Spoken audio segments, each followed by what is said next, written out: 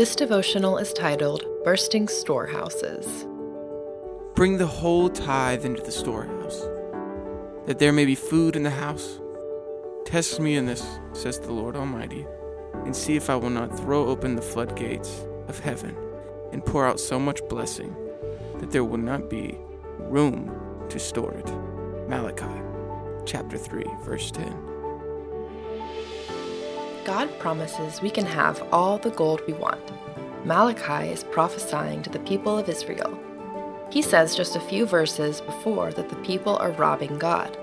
They are robbing him by not sharing with God the things that truly belong to him, those gifts and resources they have been charged to steward. Malachi brings a challenge from the Lord. Trust me and see what happens. The Lord desires to grant us blessings and joy, meaning and hope. He desires to help us choose a true perspective, to grant us the opportunity to steward a meaningful life. The floodgates of heaven are not strictly physical currencies, they are spiritual ones, which means that sometimes God grants us physical treasure, but he does so with spiritual intentions. Our physical gifts, money, ability, etc., are spiritual resources. They are a means to an end, not an end in and of themselves, which is much more valuable, much more true.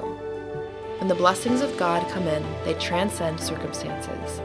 They are riches of attitude and perspective, fruits of trust and love, as well as riches of opportunity and resources. The riches of the kingdom of God are transformative. A proper perspective can transform how we perceive the physical treasures God bestows upon us and how we use them.